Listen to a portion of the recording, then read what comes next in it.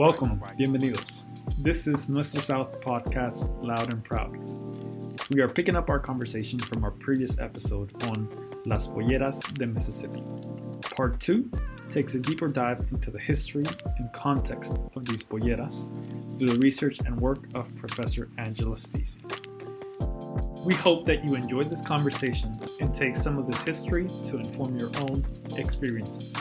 This is for us, y'all. I think the first big picture context thing that I wanted to talk about is if you could just do a sort of short recap of what was the rise of the poultry industry in central Mississippi like. So when it happened and kind of who those actors were that established that in Mississippi. Okay, well, the poultry industry in Mississippi, but also really across the South, sort of began to grow into an industry around World War II. Before that, most people were raising chickens in their backyard for consumption at home. Maybe they had some extras and they were able to sell them or sell the eggs. But it was during World War II that American consumption of poultry began growing, and they were able to sort of ship it across the South and across state lines, across the country, and the industry began to rise. And in Mississippi, which is the place that I know most closely, at that point, the labor force was mostly poor white women. So working class white women, maybe single women, maybe women whose husbands were away at war. And it stayed a largely female and white workforce in Mississippi through the 1960s. Now, as you are probably well aware, there was a civil rights movement that was growing, right? Across the region and across the country in the 50s and 60s. And in the 60s, there were a lot of really important gains in the civil rights movement around voting rights, right, around civil rights. And by the late 60s, Black folks in the South were turning their sights to economic rights, right? We should, a lot of folks were still working on farms, in people's homes as domestic workers. This was essentially the same work that their parents and grandparents and great-grandparents had done under slavery, right? In some cases in Mississippi, on the same land that their families had been enslaved on. Yeah, and I think that's a great context to include because, so I'm a person in North Carolina, and I'm a young person who has grown up in North Carolina. And so even though I've grown up in parts of the South, I don't think I have a context of like what a state like Mississippi is right now or what it was historically. So it's super interesting to hear some of that history. As someone from the South, sometimes I hear folks talking about like from northern states, and they talk about the South as this like very stereotypical thing, and I'm here experiencing, and I'm like, wait, what do you mean? So what about what does Mississippi look like what did it look like in like 1950s, 1960s, and what does it look like today? What are those two differences, like population wise or culturally wise? Well, the gains of the Mississippi freedom struggle and the civil rights movement more broadly led to openings. So not just in voting and civil rights, but also in work opportunities.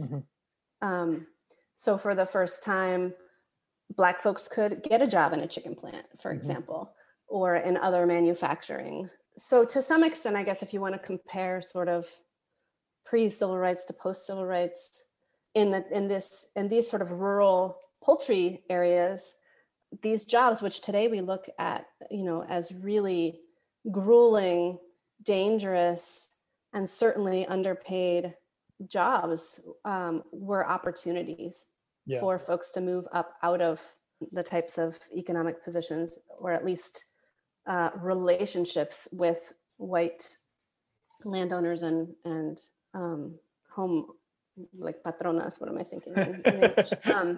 Right, the women that they worked for in homes. It gave them some degree of independence.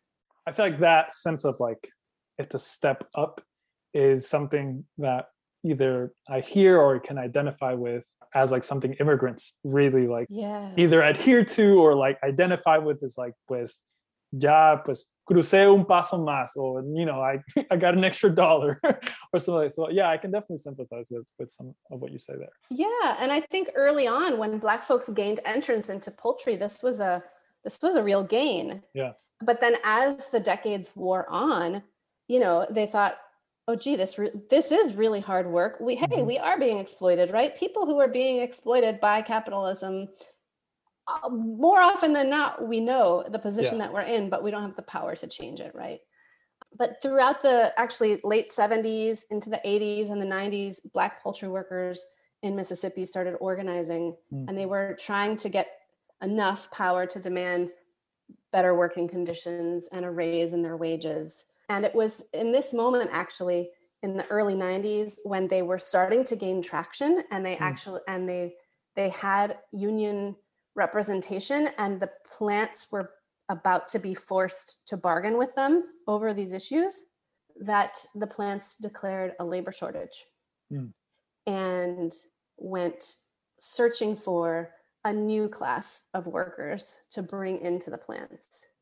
And if you look at the ways in which this was being talked about in the industry in the 90s, they're saying we just couldn't find enough people to work on the line. And you talk to Black workers who were around then, and they'd say, oh, there were plenty of us, and we wanted to work, but we had demands.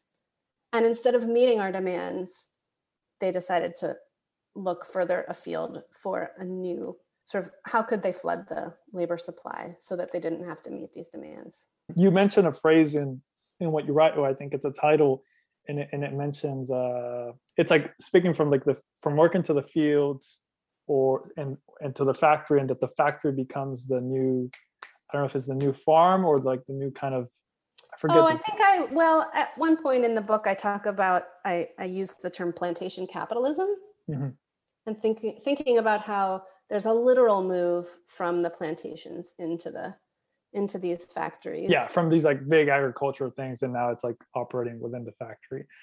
Before going to search for this, I guess, new labor or new human to come replace it, why were they like, what was the population within Mississippi or other parts of the South that kind of essentially segregated or very like discrete group of like owners and workers? Like what did they look like in terms of race and in terms of socioeconomic status? So by the time the chicken plants in Mississippi went out to recruit Latinx immigrant workers, the plants were run by white men almost exclusively, and staffed almost entirely by Black women and Black men. Folks who were part of that integration of African-American folks into the plants would tell stories about how it was, in one plant, it was a matter of weeks before all the white women left. So there was this very sort of hard line of what's the work of Black folks and what's the work of white folks, and the two couldn't mix. I met very few white poultry workers who weren't in management when I was doing my research. That's interesting, because I think the industry that comes to mind that I've seen more visible during my time growing up in North Carolina is, I mean, to say a couple, is it's like construction work, right? And that's kind of how I identify the groups, and where I see populations of immigrants or similar nationalities just overrepresented, really. And then like I've worked at a restaurant, I've served.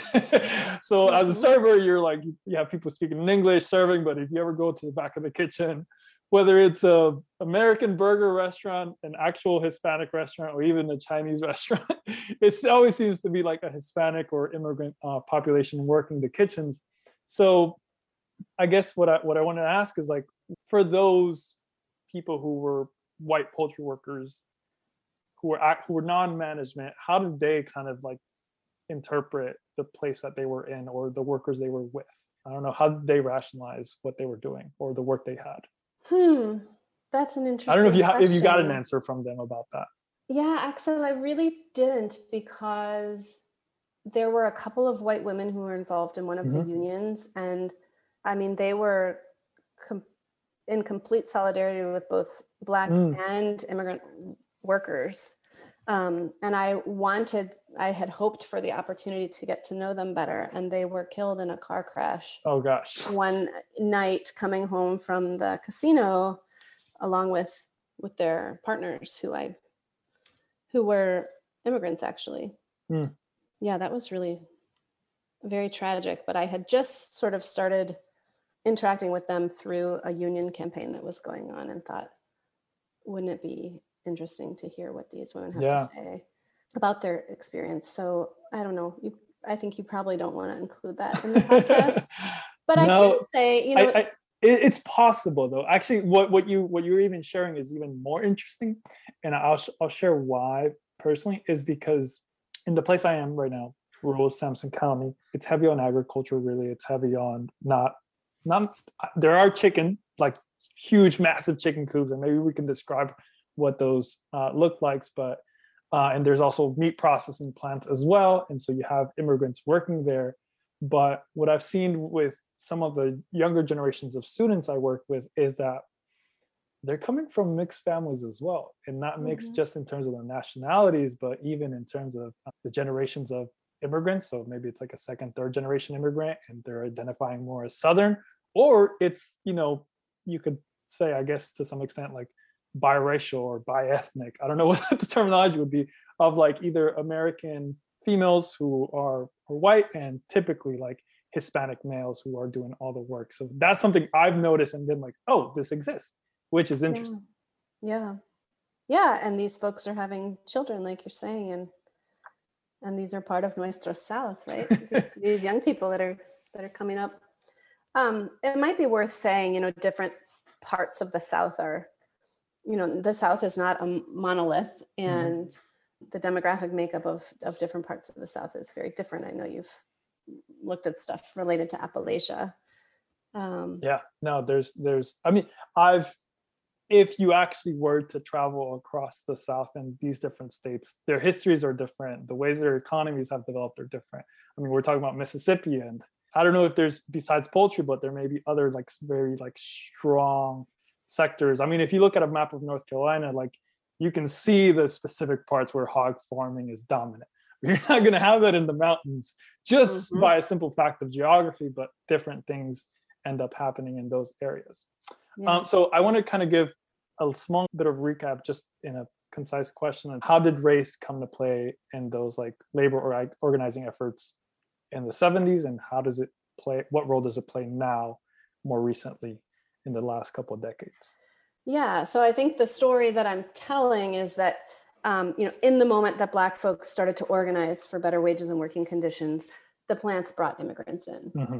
And that this is very much an industry that is thinking and strategizing about Hmm. what is the lowest possible labor cost, and how do we construct that through an exploitable labor force, Mm. whether that's disempowered Black folks that have just come off out of the plantations decades ago, or whether that's new immigrants today who don't have sort of the cultural connections, or don't have the language, and maybe don't have papers, right? And Yeah. so are very also easily exploitable. And I think in the moment that immigrants start to organize, this industry is also thinking ahead to Yeah. what's the next possible labor force to keep costs down and to keep profits up.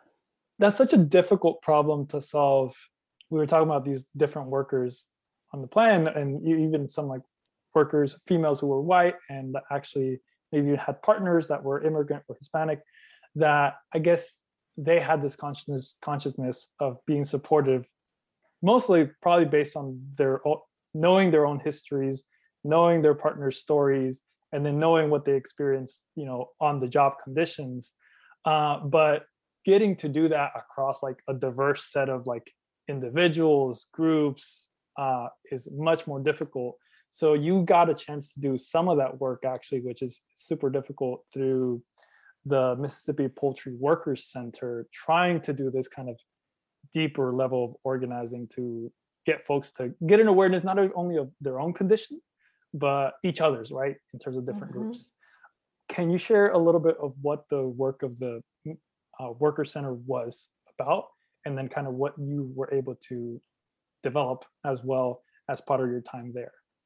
Yeah, I got to work with the Mississippi Poultry Workers Center over a period of about 6 years. Mhm. And we started as sort of this loose collaboration of folks who were seeing the transformation of their communities and their workplaces because of the recruitment of new Latin American immigrants from across the continent too. I think it's worth saying, right? Yeah. That the heterogeneity of among Latin American immigrants in this moment in Mississippi, and even till today, I think Yeah. is really broad. And so I think in the North Carolina context, folks often think about people from Mexico or maybe Guatemala, right? Yeah. Maybe Honduras. Yeah. In Mississippi, there was a large community of Mexicans and Mhm. of Guatemalan Maya Mam people, Mm. but also Peruvians and Argentines and Uruguayans, and there had been Brazilians and Dominicans, and it was just so even thinking about the immigrant population Yeah. as some sort of cohesive group didn't work, right? But the work of the Workers Center, oh, we did some of that sort of inter Latinx identity work and community building, but a lot It's of like our trying work, to build an identity that isn't supposed to exist, but you try to build it based on, like, I guess, worker solidarity. Oh man, that's tough. yeah. What we found was that unions, there Mhm. are some unions in the chicken plants, and their work was unions in the South are so limited in the work that they can do because they're so under resourced and there's so much anti-labor sentiment in our region. So, the unions were lucky if they could service the contracts that they had, if they could help workers who had a grievance file a grievance, and if they could keep their contract at a plant and not lose it.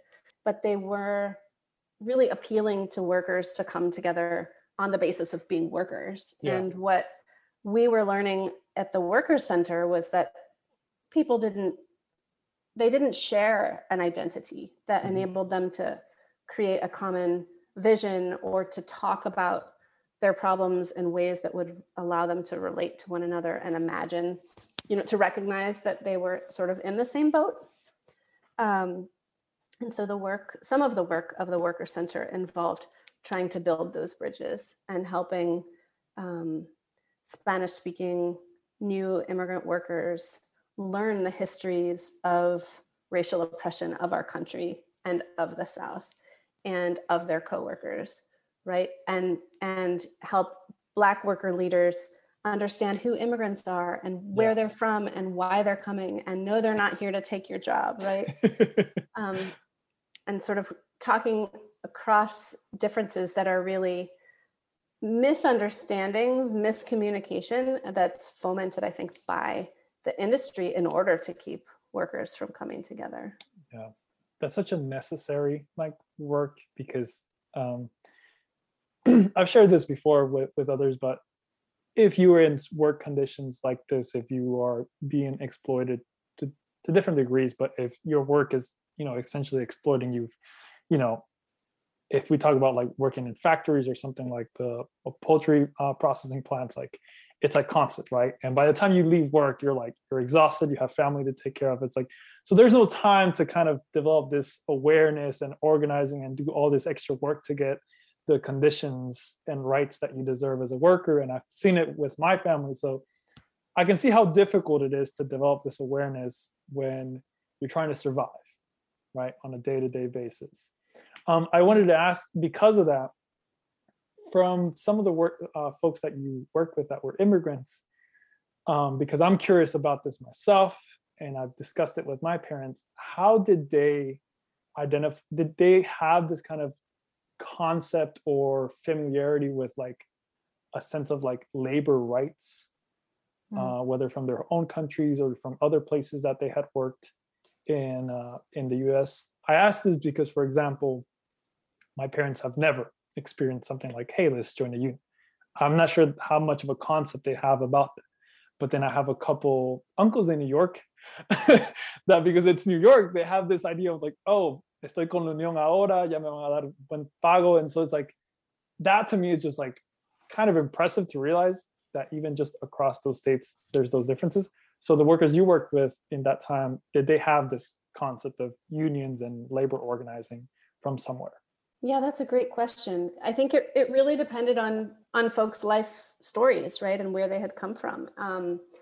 We saw that, for example, folks who came from Argentina had a real sense of what unions did, and were enthusiastic, and were actually like super frustrated that the unions weren't doing like finally. Right. And, you know, that wasn't true maybe for workers from Mexico, where unions were, you know, part of this 75-year sort of chokehold on the government. This is not exactly related to the labor question, but I think important, and something that you that your last comments made me think of. A lot of the Black worker leaders that we worked with at the Worker Center were so ready when they learned about immigrants' histories and stories to build alliances with them, because they saw so clearly from their own histories and the struggle and the freedom struggle of the U.S. South, and of the whole United States, really. Yeah. Right. They could very quickly make connections between their experiences of oppression and those that they were learning about from their Latinx immigrant coworkers that they hadn't understood before. Yeah. One of the things that we found was that it was much harder for most Latinx workers to make that leap, to identify with Black coworkers. And I think in part it was, you know, not having the same recent history of racial and class struggle in the same way, but also, I mean, some people did, right? There were certainly struggles happening all across Central America around the same time and more recently, but whiteness has such a hold on all of us. Yeah. Right? One of my scholar heroes, George Lipsitz, talks about the possessive investment in whiteness, and how all of us in the country, arguably in the globe, have an incentive to invest in the structures of white supremacy and in order to try to benefit from those structures. Yeah. And so part of what I write about and what we thought about a lot in the Worker Center was how anti-Blackness among Latinx immigrants is really impeding the ability to work across racial lines. And that's not an easy or comfortable thing to talk about, but I think it's really important. Yeah, and I think when you were talking about that, when you were referencing, I was like, I guess what came to mind for me is generations and education to some extent, but mostly generations, because, for example, my uncle or my mom, who came as, I would say, young adults, still had this, just in general, this concept of like what this country was supposed to be, or what it was supposed to look like, or what you were supposed to find in it, right? And for me, having the opportunity to grow up within this country from a young age, very young age, and then like, I guess, see it and witness it and be able to like speak and understand what was being done or what was being said, my awareness of it is a bit more expanded than my parents were. And then this whole other dimension of race, yes, it operates, or of whiteness operates within Latin America, and it definitely continues here. And I guess those are the two things that come to mind. Kind of that generational gap of like you were saying, Black Americans just understood not only their own context, but how they could relate, how immigrants were being exploited already in similar ways, right? But we don't come with that knowledge. We get dropped in this country, and then takes some time to realize a lot of those realities and a lot of those things that are just like structural and that we think we can benefit from, but not necessarily. So for me, my frustration sometimes is that I've had the time to give myself to the reading, the listening, the the just arguments and debate. But our folks who are like my parents, who are working on a day-to-day basis, don't. So I wanted to ask you, with those that you were able to work with, you talk about popular education efforts and kind of this way to go beyond, I guess, academia or like structured school education. How does kind of those popular education efforts help start developing some of that critical awareness by folks, and then just even bridging some of those efforts across groups? So the popular education models that we drew on in that work, and that many people draw on, come out of Latin America, right? Out of a history of struggle, specifically the work of Paulo Freire in Brazil, who really sort of turned education on its head, in the sense that when you're working with any group of people, rather than assuming that they're like empty vessels that need to be filled with knowledge, what happens when we recognize that the lived experience that people bring into the room with them is a resource, and that everything that we know from life can be utilized to help to help us understand a new concept, or to help us relate to someone else, or to help us build a political consciousness. And so the education work that we did through the Workers Center was really about building, how do we build political consciousness and recognize this whole person that has come in with a world of knowledge to share and to relate. And so we used those types of popular education techniques and theories to help people, begin to understand what their basic rights are, in particularly immigrant workers, but also US-born workers, what their rights are as workers, what their rights are as humans, and as people in the United States, regardless of documentation, right? Regardless of legal status. And then how, once they understood those rights, how could we then begin to relate to one another as humans with particular experiences with the structures of power, with oppression, with resistance and struggle, and begin to sort of map those out. So we had a timeline that stretched across a wall. Maybe I can show you some pictures of a big wall of a room, and different immigrant and US-born worker groups that came in would plot out sort of the history of their people and their own histories. Yeah. And then we could see the ways in which those sort of intersected, and they layered, and they built on one another over time, using pictures and stories in ways that helped people learn more about their own people's histories, and also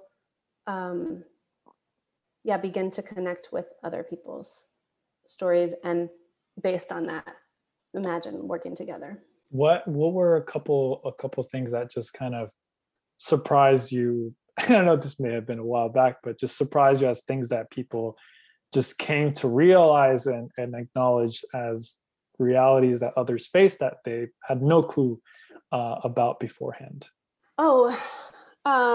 Let's see. One thing that always sticks with me to this day is Black worker leaders who, we talked about histories of slavery and of segregation and of resistance and the Mississippi freedom struggle, and sort of their own stories in that struggle and their parents. The thing that really blew their minds was that there were Black folks in other parts of the Americas. Oh. Like the fact that the transatlantic slave trade was not just to the southern US. Yeah. It was to Brazil, it was to the Caribbean, it was up and down our continent, America, right? Yeah. Oh my gosh, that was just incredible to them. And I remember there was one woman who was a real leader in her workplace who was Afro-Nicaraguan. Mhm. And she said people would come up to her all the time and say, "What are you?" Like it did not fit in people's worldview that you could Yeah, be Latin American and Black. And yeah. that was transformational for people. No, that's super interesting because that's I mean, I'm familiar with even the opposite of that happening, right?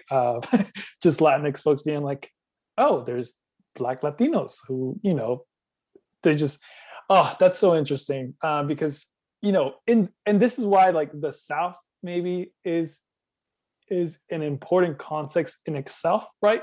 For maybe Black folks to realize that the Latino workers that are coming from aren't just, let's say, Mexican folks who look somewhat brown or vary from all different shades, but you can have someone go to New York, like a couple of my family members who, I guess, in the US, they are racialized directly as Black, but there's kind of a benefit that they get by, especially if they're undocumented immigrants, by kind of like blending in within the, Puerto Rican, Dominican communities or African American communities that exist in places like New York City. Mhm. So that makes things so so specific, so nuanced, and so in a sense weird when you have those conversations actually in a place like rural Mississippi or rural North Carolina or Georgia, where Yeah, the history seems very binary. totally. Yeah. Some other examples that I can think of are when we were looking around for popular education materials that we could use, we had a hard time finding things. I think there's a lot more now for having intergroup dialogue. But one of the sources that we found really useful was Teaching Tolerance through the Mm, Southern Poverty Law Center. And we used a few of their films. And one was just as sort of an introduction to the violence that was Jim Crow, mm, and the ways in which folks of conscience fought back, and sort of a introduction to the civil rights movement. And we shared that with a workshop of Latin American folks who were just, I think their jaws were on the floor. mm. And they said, I had no idea that that had happened here. And so recently. And it just also, I think, opened people's perspective to the possibility of considering what their Black coworkers, um, you know, perspectives might be on race and exploitation in the chicken plants or in Yeah, the South. I think one of the necessities for that is, um, from my experience, there's a lot of, I feel like a lot of immigrants tend to easily buy into this sense of, you know, rugged individualism or personal responsibility that, like, if you give me the work, I'll make it, I'll, get myself out of this and, pick myself up and, you know, do well. And then from that, there's the extension of like, why can't everyone else? Right. And when you have the mention of status and maybe you're an immigrant who's working yourself almost to death, right, without any basic rights or benefits. But at least you have that car. At least you're able to pay the rent. And without a status, there's kind of that friction and tension of like, why can't others do it, right? And I think it definitely comes into play with the immigrants and towards the Black population or African American population in this country. So until you kind of get some grounding experience to understand that history, I feel like a lot of immigrants tend to like just buy quickly into that narrative of Right, personal responsibility. right. And we're the hard workers, right? In comparison to these other folks who don't want to work. Yes, yes, and And you mentioned that. You mentioned that a little bit. That kind of even the way that immigrants themselves were perceived, they kind of get this benefit of like, oh yeah, we like you because you work, and then anybody else who's not typically Black or African American, you guys are lazy. How did that play out? yeah, so I think in the Deep South, where we have these, such sort of deeply felt histories of white supremacy and and exclusion, the narrative about immigrants as hard workers is exactly as what you're saying, right? It goes hand in hand with the narrative that Black folks are lazy and don't want to work. And I think you're right that a lot of immigrants come in and not knowing sort of why their African-American counterparts at work might be taking a 10-minute bathroom break or throwing soap in the chiller to get the machines to stop for a while, right? They're not seeing that as resistance. They're seeing that as laziness because that's the dominant narrative. I think it works the other way too, Axel. I think that this narrative of hard work makes a lot of Americans who don't understand the precarities of undocumented status assume that immigrants or Latinx are just hard workers because it's like in their blood, right? And without understanding sort of the nature of the structural precarity that undocumentation places on people, such that they feel like they don't really have a choice but to keep their heads down and work. And it can get so nuanced. My parents spent over a decade working for a Hispanic immigrant-owned business, right? And for almost over a decade, they probably took 2 to 3 weekends off for years and years, right? And it's been interesting having them kind of get this awareness or consciousness where now they're like, they work Monday through Friday, they have weekends off, they take some time off, and it's like, I don't know how long it took for you to get here, but for years and years as an early immigrant, you just kind of like, you're just stuck. There's no way you can ask for anything. You just have to do what you were told to do. How did they get to this new space where they're not working weekends? Interestingly enough, it's by they've developed, they changed work, but the way the location that they're working at now, I think the relationship with the boss is a bit different. I guess you could, if I were to try to like analyze it, they're a bit more proximate to each other. So the owner is kind of like, it's a smaller business, they work together. And so there's a little bit more of that like mutual respect and understanding. And to be honest, the other part is that my stepdad has been doing this for a long time, right? And at that point, unfortunately, but like, yes, after 10, 15, 20 years, you finally make it to a position where you can like, set your terms. But that's probably too long. Well, and I think if in that position, if you're earning a little bit more, or you've been here longer and you've been able to save little by little by little, you're slowly, I think, put in a position where you feel like you have a little more freedom to set the terms of your labor. You're willing to take that risk. I have one more kind of broad question or topic. I wanted to just discuss a little bit about talking about Black and brown labor, talking about chicken plants generally in the South. What are some of the things or challenges that they have encountered, especially in times such as a pandemic or with Latino immigrants, what they experience with heightened immigration enforcement, especially over the past 4, 5, 10 years in these settings like Mississippi, rural South, poultry worker? Well, I think you're asking this in early 2021, and a lot has happened. I mean, I think that all of us are coming out of a period of extreme trauma. I don't know if that's the wrong word, but I don't know, these 4 years of this administration that's been so white nationalist and so hateful toward immigrants of all stripes and backgrounds, and certainly of African American folks and anyone who stands up for against white supremacy. I think we're in a moment now where maybe we're feeling hopeful, but people are really beleaguered too after, all the police brutality on Black folks around the country and the raids that have that really escalated under the Trump administration. In Mississippi, the chicken plants were raided in the summer of 2019. in a massive raid, actually the largest immigration raid in US history, happened at these chicken plants.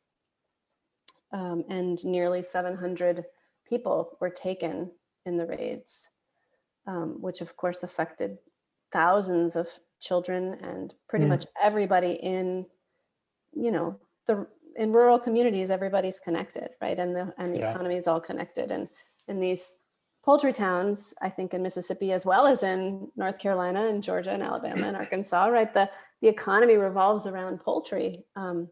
So the immigration raids have had really, I think, reverberating effects on the schools, on local economy, on families, and on the chicken business as well. And then of course there's the pandemic. Yeah, I have two questions. Yeah, and that's a whole other one. Hopefully we'll discuss a little bit more of, just because that one's so specific, and it's impacted people just by default because of the conditions that they're made to work in. But to the topic of immigration, like chilling effect, one, I wanted to ask, if you could elaborate why these like small poultry towns exist, and like what do you mean by that? And then two, I'm curious, like what the politics of, the folks that run the plants and then that hires the label, how do they either rationalize or do they react against some of these like immigration raids efforts? How did poultry towns come to be across the South? This industry founded itself in the South from the very beginning. So like 75, 80 years more, 85, close to, since the 1930s, right? That this industry started really becoming an industry. And it's been in the South practically the entire time, because there is a large pool of poor folks who are willing to work for less, because there is land that is relatively inexpensive, because there's anti-labor legislation, which makes it easier to operate, because there have been lots of tax incentives to attract these businesses. And so they set up in small rural areas where there's lots of land around to grow chickens, and where there's really no other economic opportunity. Yeah, so it's kind of like trapped into that. Yeah, and back in the day, these were local companies that were set up by white men in these areas. Today, they're almost all bought out by multinationals. I have just the two last closing questions that you can answer briefly to wrap up. What is the poder that Southern Black and Brown workers can possess? Well, I think we saw in the work that I was describing for you at the Mississippi Poultry Workers Center that when folks recognize a shared path, both looking backwards and looking forward, there's a lot of power. There's a lot of potential.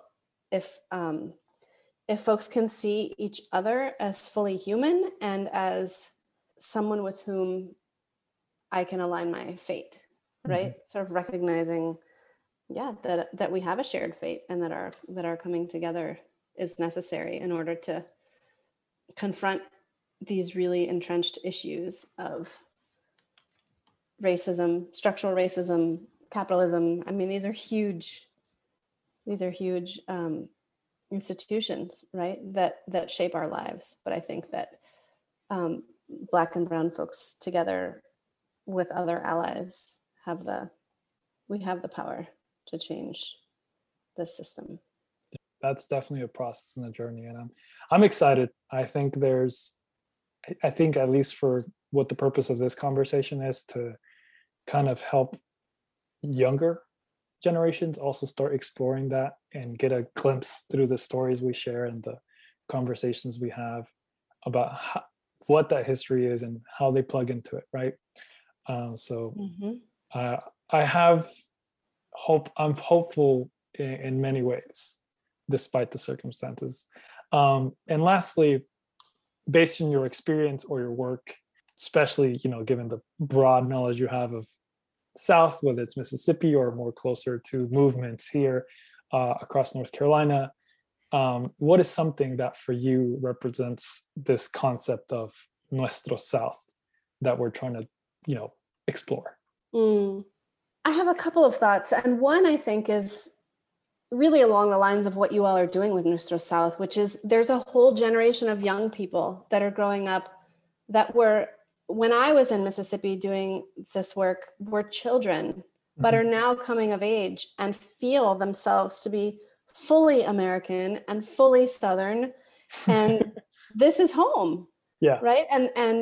And I think that the work that you all are doing with Nuestro South to, reappropriate and underscore that belonging, right, is really important. And it's certainly something that I've seen in Mississippi that didn't exist, in the 90s when folks started arriving, as we just heard, or in the early 2000s when we were doing our work.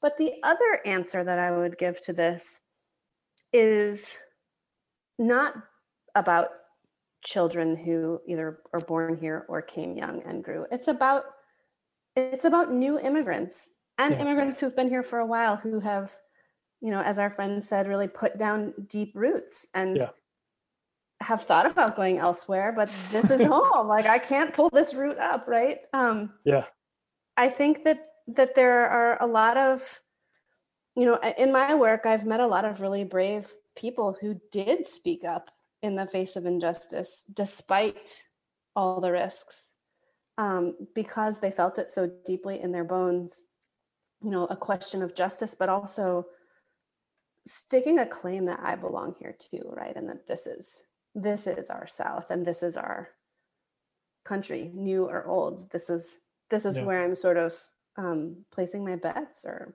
putting down my roots. So I totally feel that. And honestly, I think for immigrants, time is almost like with children, I guess time just kind of passes for you and you have no awareness of like what 10, 15, 20 years down the line may be, right? Those first 4 or 5 years, or you go through a roller coaster of experiences and emotions. But as you start maturing, as my family comes to, 15, 16 years, I think we start realizing that, hey, this is something we can own. This is something that can be ours. And it's very weird to start realizing that while still being in, like you've mentioned, this kind of precarious, vulnerable state, given the circumstances, but it does happen.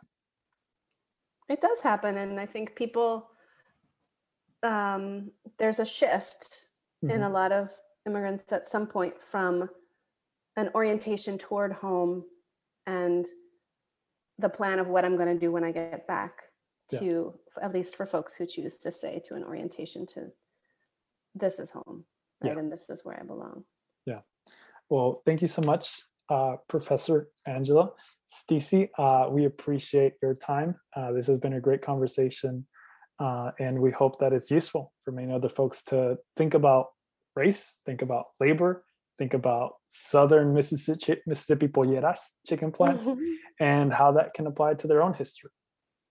Yeah. Well, thanks so much for having me and for making space for both of us to talk about our experiences and what it has meant to become Southern. Thanks so much. I like that, to become Southern. I mean, for me, it was a choice, right? I wasn't born here either, but I came and this is home. Well, thank you so much.